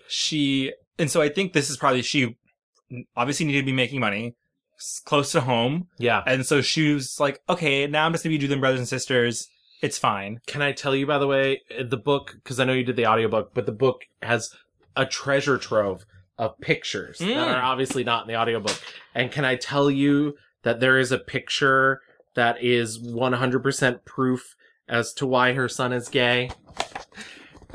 Bam! It's a picture of her on the set of Steel Magnolias with oh my God. Julia Roberts, Olympia Dukakis, Dolly Parton, Shirley MacLaine, and baby Sam. Little Sammy. You know, they say that you're born with it, but I think this is origin story. That is clear proof, honey. Radioactive Queens. Yeah. They'll get you. And so she's doing Brothers and Sisters, and it was during this time when she gets a call from Steven Spielberg. He's like, I just bought the rights to this Abraham Lincoln. Team of Rivals, this book about Lincoln and his cabinet. Right. And so he's like, I want you to be Mary Todd. And she's like, love that. Great. But movies take a long time to actually happen. She can feel this role kind of slipping away. She talks a lot to us about how she wanted this role so badly. But when they decided to cast Daniel Day-Lewis, she was like, fuck, I'm 10 years older than Daniel Day-Lewis. Mary Todd's 10 years younger than him. But she says, I'm going to still fight for it. And so when Steven Spielberg says, hey, sorry, we're going to have to move on from you, she's like, the fuck you are. Yeah, I love that story too. She's like, you're wrong. Yeah. She's like, no. She basically has an audition with him. They show it to Daniel Day-Lewis. He was like, fuck yes, that's my girl. They do a little screen test together. They're like, yep, you're right. Bam. In 2012, I believe, she gets another Oscar nomination for Best Supporting Actress. And that's the same year that she stars in her highest grossing film, The Amazing Spider-Man. Yes. And she, honestly, I think she's a great Aunt May. I'll be perfectly honest too. Like, I think, I can't think of her name right now, but Rosemary Harris. The first Aunt May. Yeah, is a beautiful representation of the Aunt May of the 1960s. Yep. I think Sally Field was the perfect representation of the Aunt May of like the ultimate Spider-Man. Yep. And genuinely, the only scene that I think is good in the second Amazing Spider-Man is like the one scene that she has in the film. And who else was going to care for you and protect you and worry about you? Your father? No. I was the one who wiped your nose and made you brush your teeth and do your homework and washed your dirty underwear. Me, your stupid, non-scientific aunt who doesn't know how to make ends meet, who has to take nursing classes with 22-year-old kids so I can pay for you to go to college. And I don't know how to do this without Ben. I don't know how. And you're dreaming about your perfect father who was never here. No, I won't tell you. You're my boy. As far as I'm concerned, you're my boy. And I won't hurt you. Yeah, she was perfect. And she was perfect. As much as I don't particularly care for the Amazing Spider-Man series, the two films that they did with Andrew Garfield, I don't know. I almost wish she got to keep the role. Yeah, not that young, hot Marissa Tomei. I love make her show up anywhere. Yeah. But listen, okay, I think Andrew Garfield's a great Spider-Man. I think Emma Stone is excellent. I want them to have babies together. The movies are fine. Second one's not even fine. The second one's not even fine. Yeah. But I cried. Moving on. I blame Jamie Foxx. Okay. Yeah. Fine. Moving on. She gets her her Hollywood Walk of Fame star in 2014. I think I read somewhere that it's like in front of the Hollywood Wax Museum or something like that. Oh, it absolutely is. In 2015, one of our favorite movies, she stars in Hello, My Name is Doris. Yes. So good. Went to the theaters to see that. Love that movie. I've seen it 3 times. Oh my God. I rewatched it for this just because I was just like, I need a little light in my life. Yeah, why not? In 2017, I mean, so like we're here, we're queer. It's fine. I'm drunk. She does like a brief role in a Netflix film called Little Evil. I just watched it last night. No idea what she's doing there. Whatever. Excellent. I got to see her on Broadway. Did you? I saw her in 2017 doing The Last Menagerie. Fuck yeah, you did. That's great. I mean, the thing that like really struck me is she's such a physical actress. You know, that in that production, it's she's really like taking care of that younger daughter, and like I was like, oh my God, that's American legend Sally Field like on stage. Just really, you know, I think for it would be easy to be like, let her sit down and just like act. But not this Sally. She's like going around. She's still spry as fuck. I do really wish, I mean, obviously I was not in New York City at the time. In 2005, she originated one of the leads in The Goat, or Who is Sylvia. Mm-hmm. I really wish I could have seen that. It's a good play. You fucked up, Kevin. Yeah, I did. You fucked up. I did. By not living here. I guess moving really quickly into her activism, she famously has osteoporosis. She, for a long time, was the Boniva girl. Controversially, because Boniva, which is supported by Roche and GlaxoSmithKline, apparently made a lot of claims that they couldn't actually scientifically back up. Ooh, good. But, you know, that's not Sally's fault. That's not Sally's fault. She is like, that's like the most liberal lefty California girl you could possibly get. She is, like we've mentioned, a great ally for and supporter of gay rights. She is a Democrat. She supported Hillary in 2008. She joined her good friend Jane Fonda and got arrested this past year. Yeah, in December, nonetheless. So only a couple months ago. Advocating for climate change. Actions against climate change. Yeah. She loves climate change. She's just melting ice caps. Yeah. She's spraying 3 different bottles of hairspray. Well, she said, "Fuck Earth." Yeah. And honestly, me too, bitch.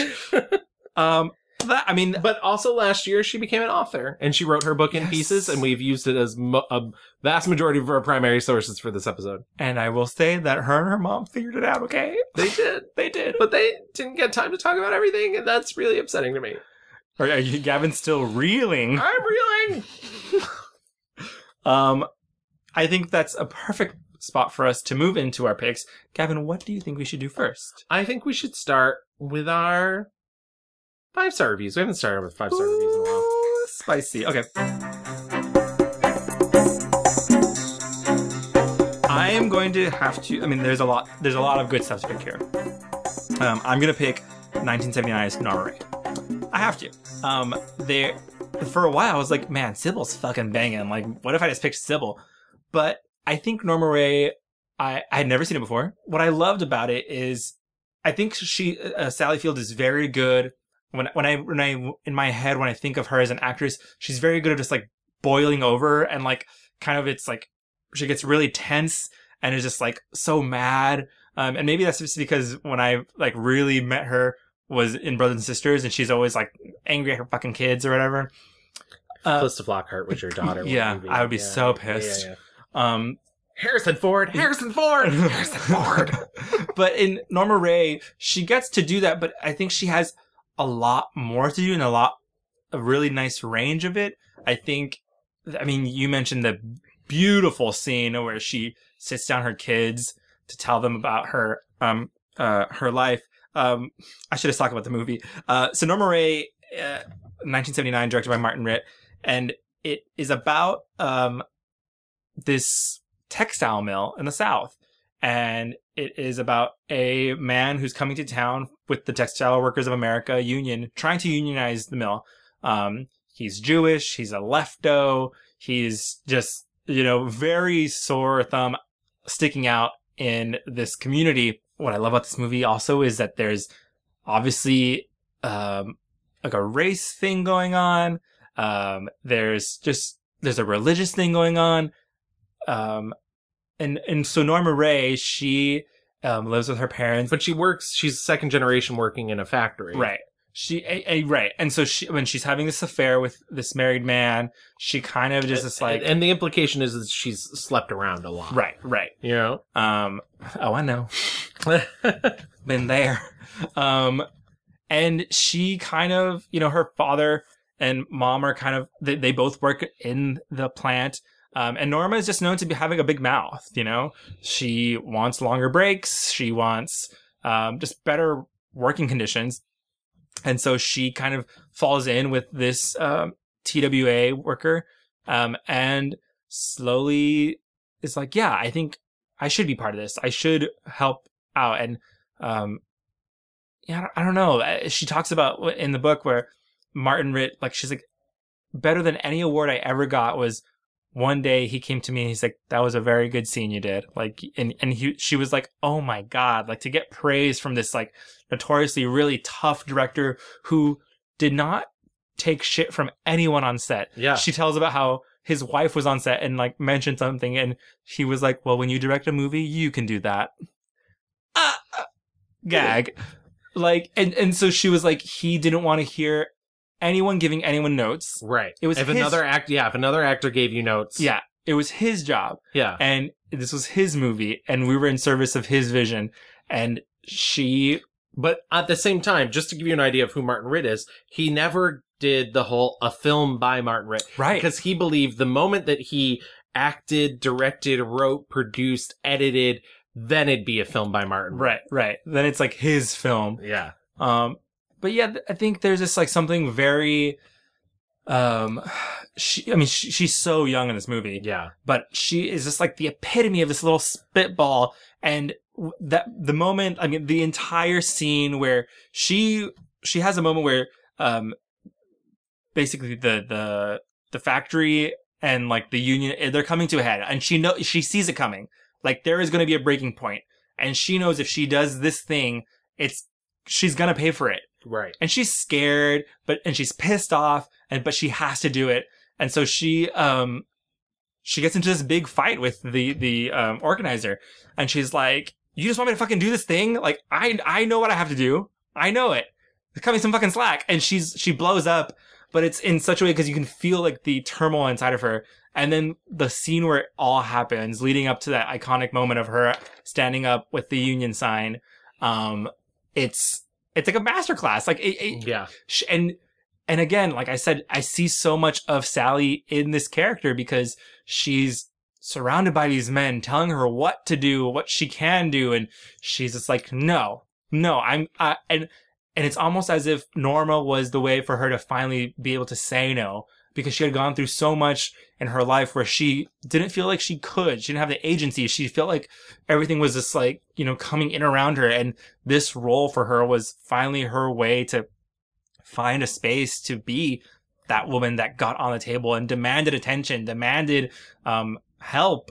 And yeah, it's just, there's a great line where she's asking a pastor if they can use the church for a union meeting, and she says it's going to be black people and white people, and the pastor says, well, I guess we'll miss your voice in the church choir, and she says, you'll hear it just somewhere else. And I was like, and said, I sinned and I done wrong and I'm sorry and I ask for God to forgive me. Now I want to see what this church stands for. I want to see if you'll stand up in that pulpit and say there ought to be justice, there ought to be a union. And if you're smitten and you rise up and the Lord will be on your side. And if you don't, and I say there ain't nothing good for me in that church. It's just so good. And there's a reason why the movie resonated so to this day. There's a reason why, and it's because of her and her performance. I really wanted, when I was deciding my 5-star review, I really wanted to give it to something from my childhood that I remember so well, be it Punchline, be it Steel Magnolias, and maybe just because I rewatched it today, be it Soap Dish, because I love the levels she creates in Soap Dish, and I love her being silly, but also being serious. But if I have to pick a 5-star review, it is also Norma Rae. And I 100% agree with you. I genuinely not even sure what else I can add, because you just did that so eloquently and so beautifully. I'm a huge supporter of unions. I love the fact that she took this chance on this small film about it too, nonetheless, that this was her turning point. And I agree. I really think it was her moment to break away and be kind of like, no, this is who I am. I'm a person. Pay attention to me. Yeah. I have this power inside of me. I think that's also why her book really does just go from, she talks about a couple other projects in the middle, but it's really like Norma Rae made me a star. And then Lincoln is that moment where I had to tell maybe the most important film director in America that he was wrong. And it's interesting to see that arc, and like she clearly sees it as well. And I 100% agree. I think it's a really fantastic film. I love the family stuff. I really like her. As much as I just said she doesn't have chemistry with Jeff Bridges, I think she has a lot of chemistry with Beau Bridges, which is funny because he's kind of an asshole in the film. And I think it's really interesting the way that plays out. Yeah. And obviously she's got great chemistry with her co-star, who's the union organizer. And I like that they don't play it as romance. No. They genuinely don't. No. I think a lesser film would. Right. And in the end, Beau is like, have you slept with him? Yeah. And she's like, no, but I do think of him. Yeah. And that to me is just like, my mind exploded, and I was like, this is a fucking woman who has a brain. Yeah. And she's intrigued and interested in, not only her community, but she's like, fuck, I made a difference. I was the one who got them to turn off the fucking factory machines. And it's beyond liberating, especially knowing now, like, what she had to go through up to that point. I don't know. There's just something really special about that movie. Yeah. And you again mentioned it with her and her kids. Like, I don't know if the movie is like, is it crazy to call this movie sex positive? I mean, it is though. It's like, it's groundbreaking where she says, honey, this is your father. Right. We never got married. Honey, this is your father. And this is what happened to us. And you're going to hear shit about me. And I don't want anyone to pick on you because of my decisions. You know, this is who I am. Right. They're going to tear me down. They're going to try and take you down with me. Yeah. Like, don't let them. And because I'm not going to let them. Yeah, and it's just like the most, like, I don't know. It feels like so much truth in this movie, you know? Yeah. It's a beautiful, beautiful film. Unfortunately, and I think this is because Disney bought Fox, it's very hard to find now. If you don't own a copy of it, it's not streaming anywhere. Right. So, yeah, good luck. I can recommend you some places where you can purchase it if you need, but I do recommend doing that because it's very much worth it. It's an American classic. Yeah, absolutely. Really quickly, what are some other things that we want to really highlight? Once again, as I mentioned, fucking Soap Dish. Her chemistry with Kevin Kline, off the charts. The scene where they have to retake the kiss 3 times, fucking love it. Comedy gold. Maggie, I've thought about nothing except what we once were, how we... Sorry, I just didn't feel anything. One more time. Maggie. Yeah. Oh! Oh, Maggie. I thought about nothing except what we once were. Oh, we made magic. That's a Kusky. That one was good for me. Having to jump on Kevin Kline but I mentioned Punchline. I'm not going to mention it again because I've said its name enough. Steel Magnolias, weeping like a baby. Can we talk a minute about Hello, My Name is Doris? Yes. Oh, yeah, please. Holy shit. And like, what a good late career film for her, nonetheless. What a gift of a role, and it shouldn't be, but like it really is. And this movie, like, I'm sure like the gag or the sell of it was like old woman like falls in love with a younger guy and she's delusional about it. But this movie's so much more than that. Oh, absolutely. And the movie's so on her side. Yeah. For it. You know, she's a quirky older woman who works in an office. She's a holdover from a previous buyout, essentially. Because it's like a young, hip company and she's an accountant. A new guy comes in, played by Max Greenfield, who is gorgeous. Dreamy. Yeah. So, yeah. No wonder, you know. Officer Leo of Veronica Mars fame, if you will. Absolutely. And she starts having this vivid fantasy life of him. At the same time, her mother has just passed away. Yeah. She's spent years taking care of her mother. Yep. She's become a hoarder because of this. And her brother, who got out, played by Stephen Root, wants her to sell her life off, essentially. And she doesn't want to do it.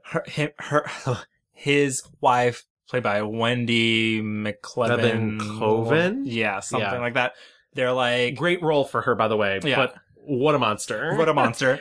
They essentially like, we need to sell this house. You need to get rid of all this shit. Yeah. And she's like, but I live here and this is all my stuff. And it's just like, I remember the first time I watched that movie being like, it's kind of like a sucker punch situation where you're like, oh, this is so fun when she gets in with Max Greenfield's friends and Jack Antonoff. Like, it's just like, it's like this funny, silly, same, honey. Especially when he called, like, sorry guys, I know you can't see us right now, but we're both melting a little bit. But especially when Jack Antonoff's like, she's hot. Yeah. And I was just like, she is hot, Jack Antonoff. Correct. Like, both. Like, why not both?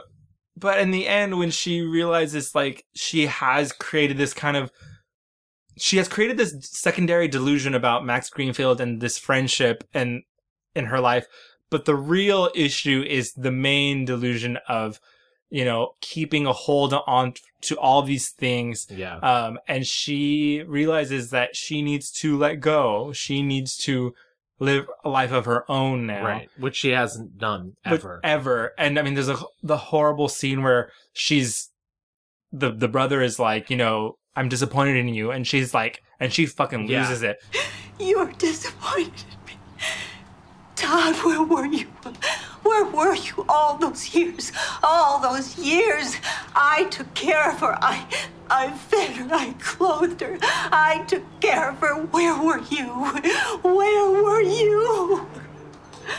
We made an agreement, Doris. Huh? You were in the best position to take care of her. And how else would I have gone to school? Start my own business, huh? How? You agreed to that. We agreed to that. I could have had those things. I could have had them too. I could have. And that's classic Sally Field. Yeah. And it's so good. And also just a real quick shout out, Tyne Daly plays her best friend in it. Fucking love the role that Tyne Daly is playing. The cast of women around Sally Field in that movie. It's so funny because, you know, this was I feel like this was Michael Showalter's big move towards mainstream, because after this he then went on to direct The Big Sick, and I think you can see those seeds in there, and I would love to see him do something like this again. Yeah. We love this movie. Yeah. Let's really quickly go watch Homeward Bound to Cry. Yeah, okay, good. And also, if you have 3.5 hours, watch Sybil. Oh, absolutely. Okay, let's move into our 1-star reviews.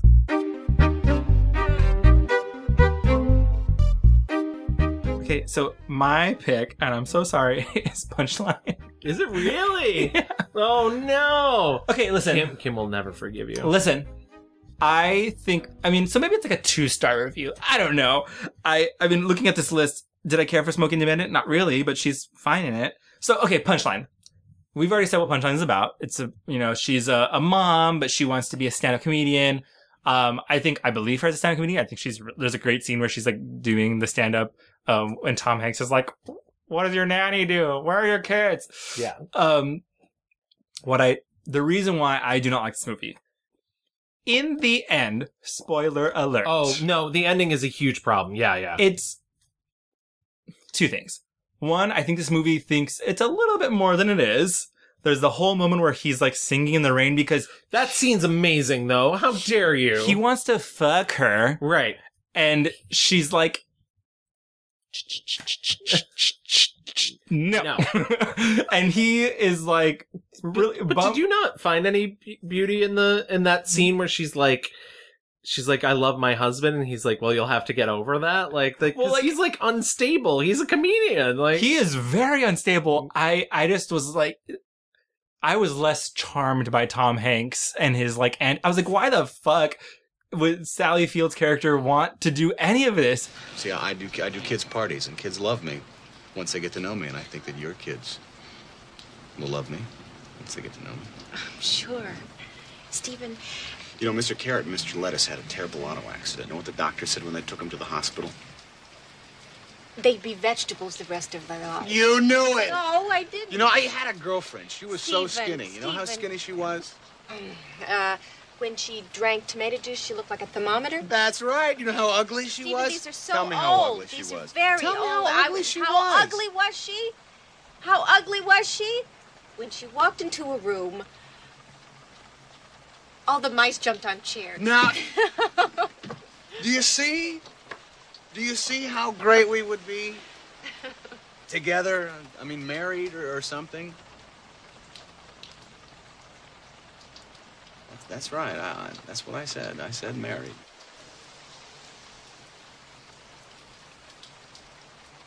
Stephen, I love my husband.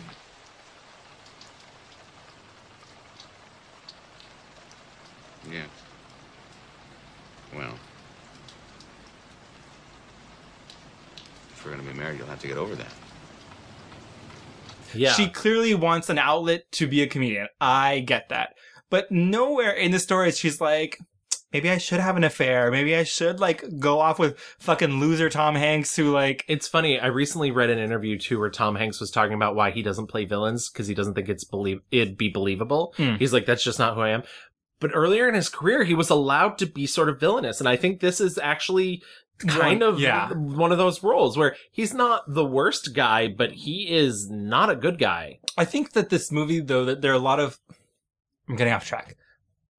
Let's get back to the ending. Yes. The ending is cuckoo bananas and fucking a big, fuck you to Sally Field, essentially. Yeah. There's a big contest to get on network TV or something. To get on Johnny Carson. Right. Whom she dated in real life for a hot second. I love that she's like, I was a little flirt. I was always seeing someone. She was repressed for so long. Okay, so there's this big contest, and all of these comedians from this club are going to have an opportunity to compete and do their type fives or whatever. Like you said, this world is populated with actual comedians. Yeah. Damian Wayans is one of them. The one black comedian, and he bombs. Oh, yeah. Which is not great either. I was like, okay, we know that guy's funny. But anyway, so everyone performs, and, it's like a big climactic thing where they finally, Sally was like, I'm not going to go. She goes, her husband is there, and it's like a very kind of like, wow, support, and it's actually going to happen for her. And the judges are voting, and she wins. She finds out that she wins. They tell her that she wins. And she's kind of like, no, I didn't win. No, I'm not going to win. Yeah. She's like, my home life is enough. And she fucking bails on it. Yeah. And to let Tom Hanks win. Yeah. And then she walks out like with no pomp, no circumstance. It's all just like her and John, walking out, being like, ha ha ha, you gotta work this into your... I'm like, fuck you, she just won this big contest. She doesn't need your shit. Like, it's funny because the one joke that he does give her is something that really happened to her. She mentions in the book where she was like screaming at the doctors, I'm Lamaze. Oh, yeah. And he's like, you should work that into your act. But I thought the politics of that obviously are super fucking shitty. Like, this woman could not win. Like, it's somewhere in Hollywood was like, well, we can't let her win. Tom Hanks needs to win. It's so funny too, because I don't want to defend the ending because I do think it's trash, and I do think she should have stayed and won. I do wonder, like, because we see her always as a woman who's constantly, as much as she wants to put her dream first, she's constantly putting other people's dreams in front of her. And I do wonder if that plays a little into that in the end, because he's so unstable that I'm pretty sure she's like, if he loses this, he's going to kill himself. He's going to fucking lose it. Yeah. And because he starts off bombing in a terrible way. Right. And so this is also, he's like in med school to like satiate his father, who is an asshole, whatever.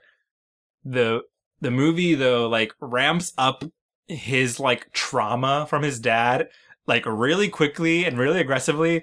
And I was like, this is like the quote unquote star person of the comedy realm. Yeah. Goes to do a set because he thinks some head honcho's there, and then his dad's there and has a full mental breakdown on stage. Pretty early in the movie, and I was like, a star is not born, honey. And also, it is one of those questions like, would they have let him perform again with that sort of... Because that wasn't even like a comedy routine. No. That was like... He was like, my dad's here, and he doesn't even fucking... Like, it's uncomfortable to watch. Yeah. The movie, this is not the worst movie ever made, but of what I watched, I was like, eh. Not even Smokey and the Bandit 2. Did you watch that one? Didn't watch that one. I will say Smokey and the Bandit 2 has one redeeming factor, which is she was gearing up to break up with Burt Reynolds. Okay. And there's a scene in which her character, Froggy, breaks up with Burt Reynolds, and she wrote it herself. Excellent. Good for her. And it's very good. When I first met you, I think you really liked yourself. I liked you. And you did what you did best. What, show off? Yeah. And you did it so good you got famous. And then you felt you had to do more and more until you were doing what you didn't do best. And now I don't think you even have any fun. I'm not having any fun right now. Neither am I. I hope you like yourself someday. But no, I mean, I'm not going to agree with you, because I do like Punchline. And there's also some problematic stuff. It was back when people thought that, like, funny accents of other cultures were... I was thinking... I was like, wow, I definitely remember a time... I mean... I think Tom Hanks does, like, a Chinese accent at some point, and I was like, no. Well, a lot of the comedians are like, oh, yeah, and so this is me doing, like, the guy in the cab, or the guy at my takeout spot. Yeah. And, like, isn't it so funny that I sound, Chinese or what Middle Eastern, Indian, whatever the fuck it is. A lot of the characters, and I was like, wow, comedy in the 90s was literally just 80s, that. Late 80s, yeah, it was just that. Yeah. So I mean, there's some issues, but my 1-star review, and I previously mentioned it. I was actually thinking about giving it to Smokey and the Bandit 2, and actually, she herself. She's the second actor we've ever done to give their own 1-star review, and she's listed both Smokey and the Bandit 2 and Beyond the Poseidon Adventure. I think probably Beyond the Poseidon. I think there's a couple of others that are really, really bad. The sequel to Poseidon. Actually, Smokey and the Bandit 2 is pretty awful. Yeah. But I think I don't know, it's a toss. I don't know. I'm just going to Toss-up, go with very Smokey good. and the Bandit 2 just because I hardly ever speak of it. But I have to give it to Beyond the Poseidon Adventure. Okay, I did not watch this. It's garbage. She essentially, first of all, Poseidon Adventure is a film in which a giant cruise liner turns upside down, and many people have to try and survive. And in the end, there's wasn't there a remake with Fergie? Yes, it was just called Poseidon. No adventure, just Poseidon. And you know, there's like 6 survivors in the end. This movie picks up the day after, because the storm hits on New Year's Eve. So this is New Year's Day, and there's a salvage crew run by Michael Caine, and they've picked up a young girl played by Sally Field who's going to help them salvage. And there's one other crew member, and they run across the Poseidon and they decide they're going to steal its riches, you know, because they'll have the salvage rights if they get there first. They get there. Telly Savalas is there claiming that he's with a bunch of doctors. Turns out, no, he's there to steal smuggled uranium, which is on a cruise liner. What? That's how they get that here. Yeah. Along the way, they find some other survivors, even though, once again, the survivors of the first film were the only survivors. What a twist. Yeah, exactly. Peter Boyle, and it's just disaster after disaster. And what's interesting about the first movie is the first movie's not great. I actually wrote a joke about the first movie in my senior thesis film in college. Wow. Which you will never see, sorry. Okay. But the thing about the first movie is it's tense and it's claustrophobic, and none of that seems really apparent in this film, because it really seems kind of easy to get into the ship, and it seems like people are everywhere. Yeah, it seems kind of the ease in which they go from one peril to another. The tension is never there. On top of that, she and Michael Caine are love interests. And it's gross. Okay. And weird. And they have no chemistry. I mean, I can do anything that I set my mind to do, you know? I mean, anything. I have this very high IQ, if you hadn't noticed. And I don't know, I'm just sort of this underachiever. Underachiever? You're the toughest monkey on this ship. Monkey? Yeah. You call me Monkey. That's cute. That's really cute. You call me Monkey. I hate that. I hate to be called Monkey. I mean, maybe it would have helped if I wore my long black evening gown, but then I packed it away with all the rest of my summer things. Oh, I want to get out of here. Celeste. Celeste. What? I think you're beautiful. You do?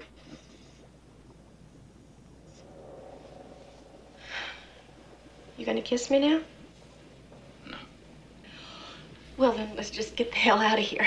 She would later go on to star with Michael Caine in a comedy called Surrender in 1987. I cannot find hide nor hair of this film except for trailers. I just think maybe people are like, her and Michael Caine shouldn't be a thing. This is an alleged movie. Yeah, exactly.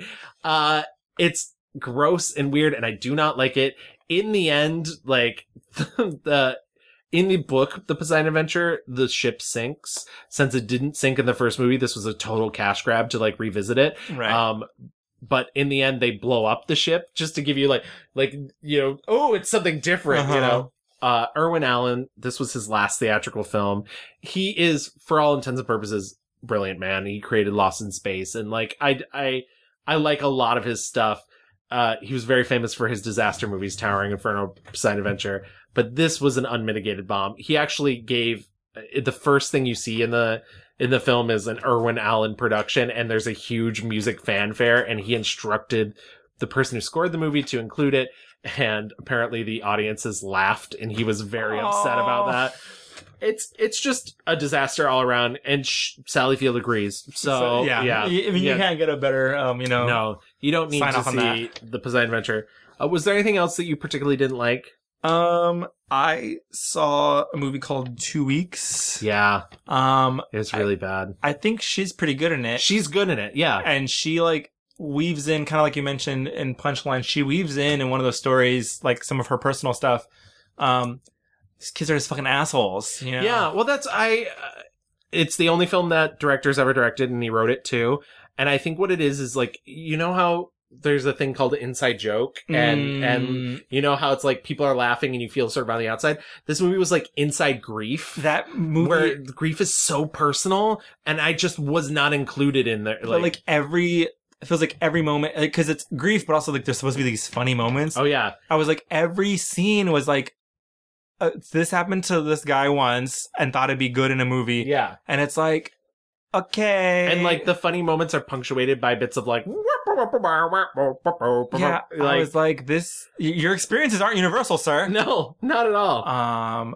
So yeah, 2 weeks. I will give a shout out to Julianne Nicholson, who I think is a society we failed, because she should be a huge star, and she's like constantly being relegated to TV. She's the best part of the movie. Yeah. Like when she shows her brother, like that, she like turns her mother over, and there's all these black marks. She's like, this is cancer, and she's like, she has so much cancer in her body, it is growing outside of it. And I was just like, holy shit. Yeah. Julianne Nicholson. Yeah. The sons, though, are just all assholes. Oh, yeah. They're all terrible. They're like, ugh, how long is it going to take for mom to die? You have, like, first season Sonny Glenn Howerton and Tom Cavanaugh, who's now relegated to The Flash. And Ben Chaplin, who every time I'm looking at him, I'm like, Billy Crudup wasn't available? Billy Crudup. Poor man's Billy Crudup, if you will. Absolutely. Beyond that, you know, even like silly dumb things I loved, like Kiss Me Goodbye, love that. I will say, you know, the time period between Smokey and the Bandit and Norma Ray is a lot of misses, and I think and I'll include Stay Hungry, which is before Smokey and the Bandit. But it's a lot of like supporting roles for men. You know, Heroes, it's Henry Winkler. Stay Hungry, it's Jeff Bridges. It's almost like that time period, like late 70s. Norma Ray withstanding, and also the like early aughts, 2003, 2006, they are both time periods where it's like supporting things on interesting movies, kind of like, I just need to make some money. Which is really unfortunate because she's so talented, but yeah, but also these roles are often marked with not only as supporting, but they're like ill-treated roles. Like it's almost like she's not good enough to be a full human. Right. Before we get into our fast forward, right, let's get into our mixed reviews. My 5-star review is 1979's Norma Ray. My 5-star review is also 1979's Norma Ray. Wow, this hasn't happened in a while. No, it hasn't. Wow. Good to be back. And my 1-star review was, I'm so sorry, 88's Punchline. And my 1-star review is 1979's Catwoman. I mean, Beyond the Poseidon Adventure. It's genuinely, that happens so much. But let's get into our fast forward.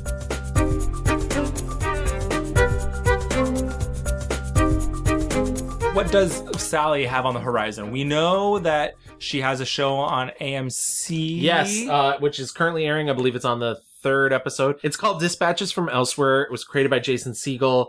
I started the 1st episode and I found it really precious in a way that I was not enjoying. I've heard great things actually about the lead, Eve Lindley, the lead actress in it. She plays Jason Segel's girlfriend. She's also, it's one of her first big roles. She's a trans actress. She was handpicked by Jason Segel to play the lead woman in the show. So like, yeah, but I'm interested to see what's happening with Sally Field now that she's back on TV, because it seems like in her book, she does not hold TV in high regard. No. She oftentimes is doing it because it's only for money. It's like a means to an end for her. Which is interesting because it almost, I mean, and like I said, she was such a good example of someone who's been able to go back and forth way before, you know, it's become in vogue now. But she even said, you know, when she was doing Brothers and Sisters, she was like, oh, fuck, they're not going to hire me to do Lincoln because I'm on this ABC show. And she had to really fight. Steven Spielberg wasn't like, yes, the great Sally Field. Right. Come, please be in my movie. They were like, I don't know. And she had to say, like, I know I have baggage. I know that there's a lot of assumptions about me as an actress and what people are going to think of me in this movie. And so I feel like she's just been kind of like really fucking hurt by TV. You know, like she did not her experience in TV is not the experience of, say Viola Davis or actors now who are like, oh yeah, I get to do all this like great, like it's not like fucking Nicole Kidman who like, who's like, yeah, I did like Big Little Lies and it's been great. She literally had to do fucking stupid little children shit to work her way up in the industry now. But yeah, I don't see anything. Her IMDb page does not show anything for the future as far as projects go. Right. I will say, though, I mean, it's not like she's unhonored as a national treasure. Last year, she was awarded the Kennedy Center Honors, which is a huge deal. She's one of 5 award recipients every year. And so, yeah, that's a really big deal to be honored in such a way and to be like, hey, your contribution to the arts is important. We see you. When we met almost 50 years ago, the world already knew Sally Field. And as the years rolled by, her body of work grew in, I think, the most impressive way. I'm in love with her. This kind of is the real Pinnacle Achievement Award. I just am on sort of an emotional flood. Whoa! That was just enormous. Who knows what she's going to do next? Who knows what else she's has on her plate? But I'm glad that she has that recognition, that people don't just see her as Gidget or the Flying Nun or, I don't know. I'm trying to see, how old is she now? She's 73. She is. So she is not a spring chicken. No. But I think we've talked multiple times about how roles for women and like, what roles could there be left for someone like Sally Field? Is she still interested in doing stuff? Right. Who fucking knows? Well, that's why I was surprised about that. The last film she's done is that Netflix film Little Evil. She's in the movie for maybe 30 seconds and she's playing like kind of a bit character part. And I was kind of like, is she just doing this for fun? Like, what is it a favor? Like, what is at this point in her career? But I don't know. But she also doesn't have to. She's won 2 Academy Awards. She won every single national award for Norma Rae. So, I mean, I think all her kids are grown-ups now. Yeah. And I don't think she's married. She's been divorced twice, I think. But I mean, if reading the book is any indication, she finally feels like she's at peace. Yeah. With she doesn't need right, and I think in a way that's very Jane Fonda as well too, where she's just like, I'm okay with being me. And I think now she can really be, if something good comes along, she'll take a look and get into it. But like, I still don't think she needs to work. She doesn't have to take those roles that she was before. Yeah. But she's proven that she can still do. I mean, when she did Hello, My Name is Doris, she certainly, in her, I think early 70s, maybe late 60s. And she's fucking great in it. Yeah. She still has it. She still looks so cute and full of life. And that's also another thing. She's always looked the way she looks. Like, yes, she has just, that same face with those big cheeks, huge eyes. And it is like so inviting. And when she smiles, like, I don't know, there's something about her smile that just like inner light shines on everything around her. Yeah. Yeah. God, what a good 2 weeks it's been. Just, I will say I do want to see her on stage again though, only because for selfish reasons. Because I was gonna say, you're so selfish, I Gavin. am selfish. Broadway's not even open right now. That's true. God help us all. Yeah, we're gonna be doing 40 more episodes while you're in quarantine. God help you guys. Yeah. But I think that brings us to the conclusion of Sally Field for now, until she does whatever she does next, and we'll be there in the theaters to see it. Yes, absolutely. Thank you guys so much for listening. Absolutely. If you want to find us online, you can find us on Twitter at The Mixed Reviews. We're also on Facebook. Just type in The Mixed Reviews. You can email us at reviewsmixed@gmail.com. We're also on Instagram, _mixed_reviews. And if you want to listen to us like you have been for the past however many hours, you can find us on Apple Podcasts, Stitcher, Spotify, iHeartMedia, Google Play Music. And if you listen to us on Apple Podcasts, please rate and review us. Leave us a little nice 5-star review and write us a little comment, and we'll read it on the show. I want you all to know that Gavin gesticulates wildly. I do. As he explains what you can do to comment for us. The podcast, visual medium. Mm-hmm. Visual medium. It helps. I don't know why I'm voguing that. Yeah, Visual medium. Opulence. I own everything. I earn everything. Yeah, thank you guys so much for listening. Make sure and check out our Twitter poll when it comes out in about a week to vote for your favorite Sally movie. Stay safe out there. Absolutely, and we'll be back with you in April, and hopefully things will be a little more normal in then. God, help us all. Sally be with us and also with you. Absolutely. Pray to that flying nun. Bye. Bye. Pack up your dirty books, your socks that have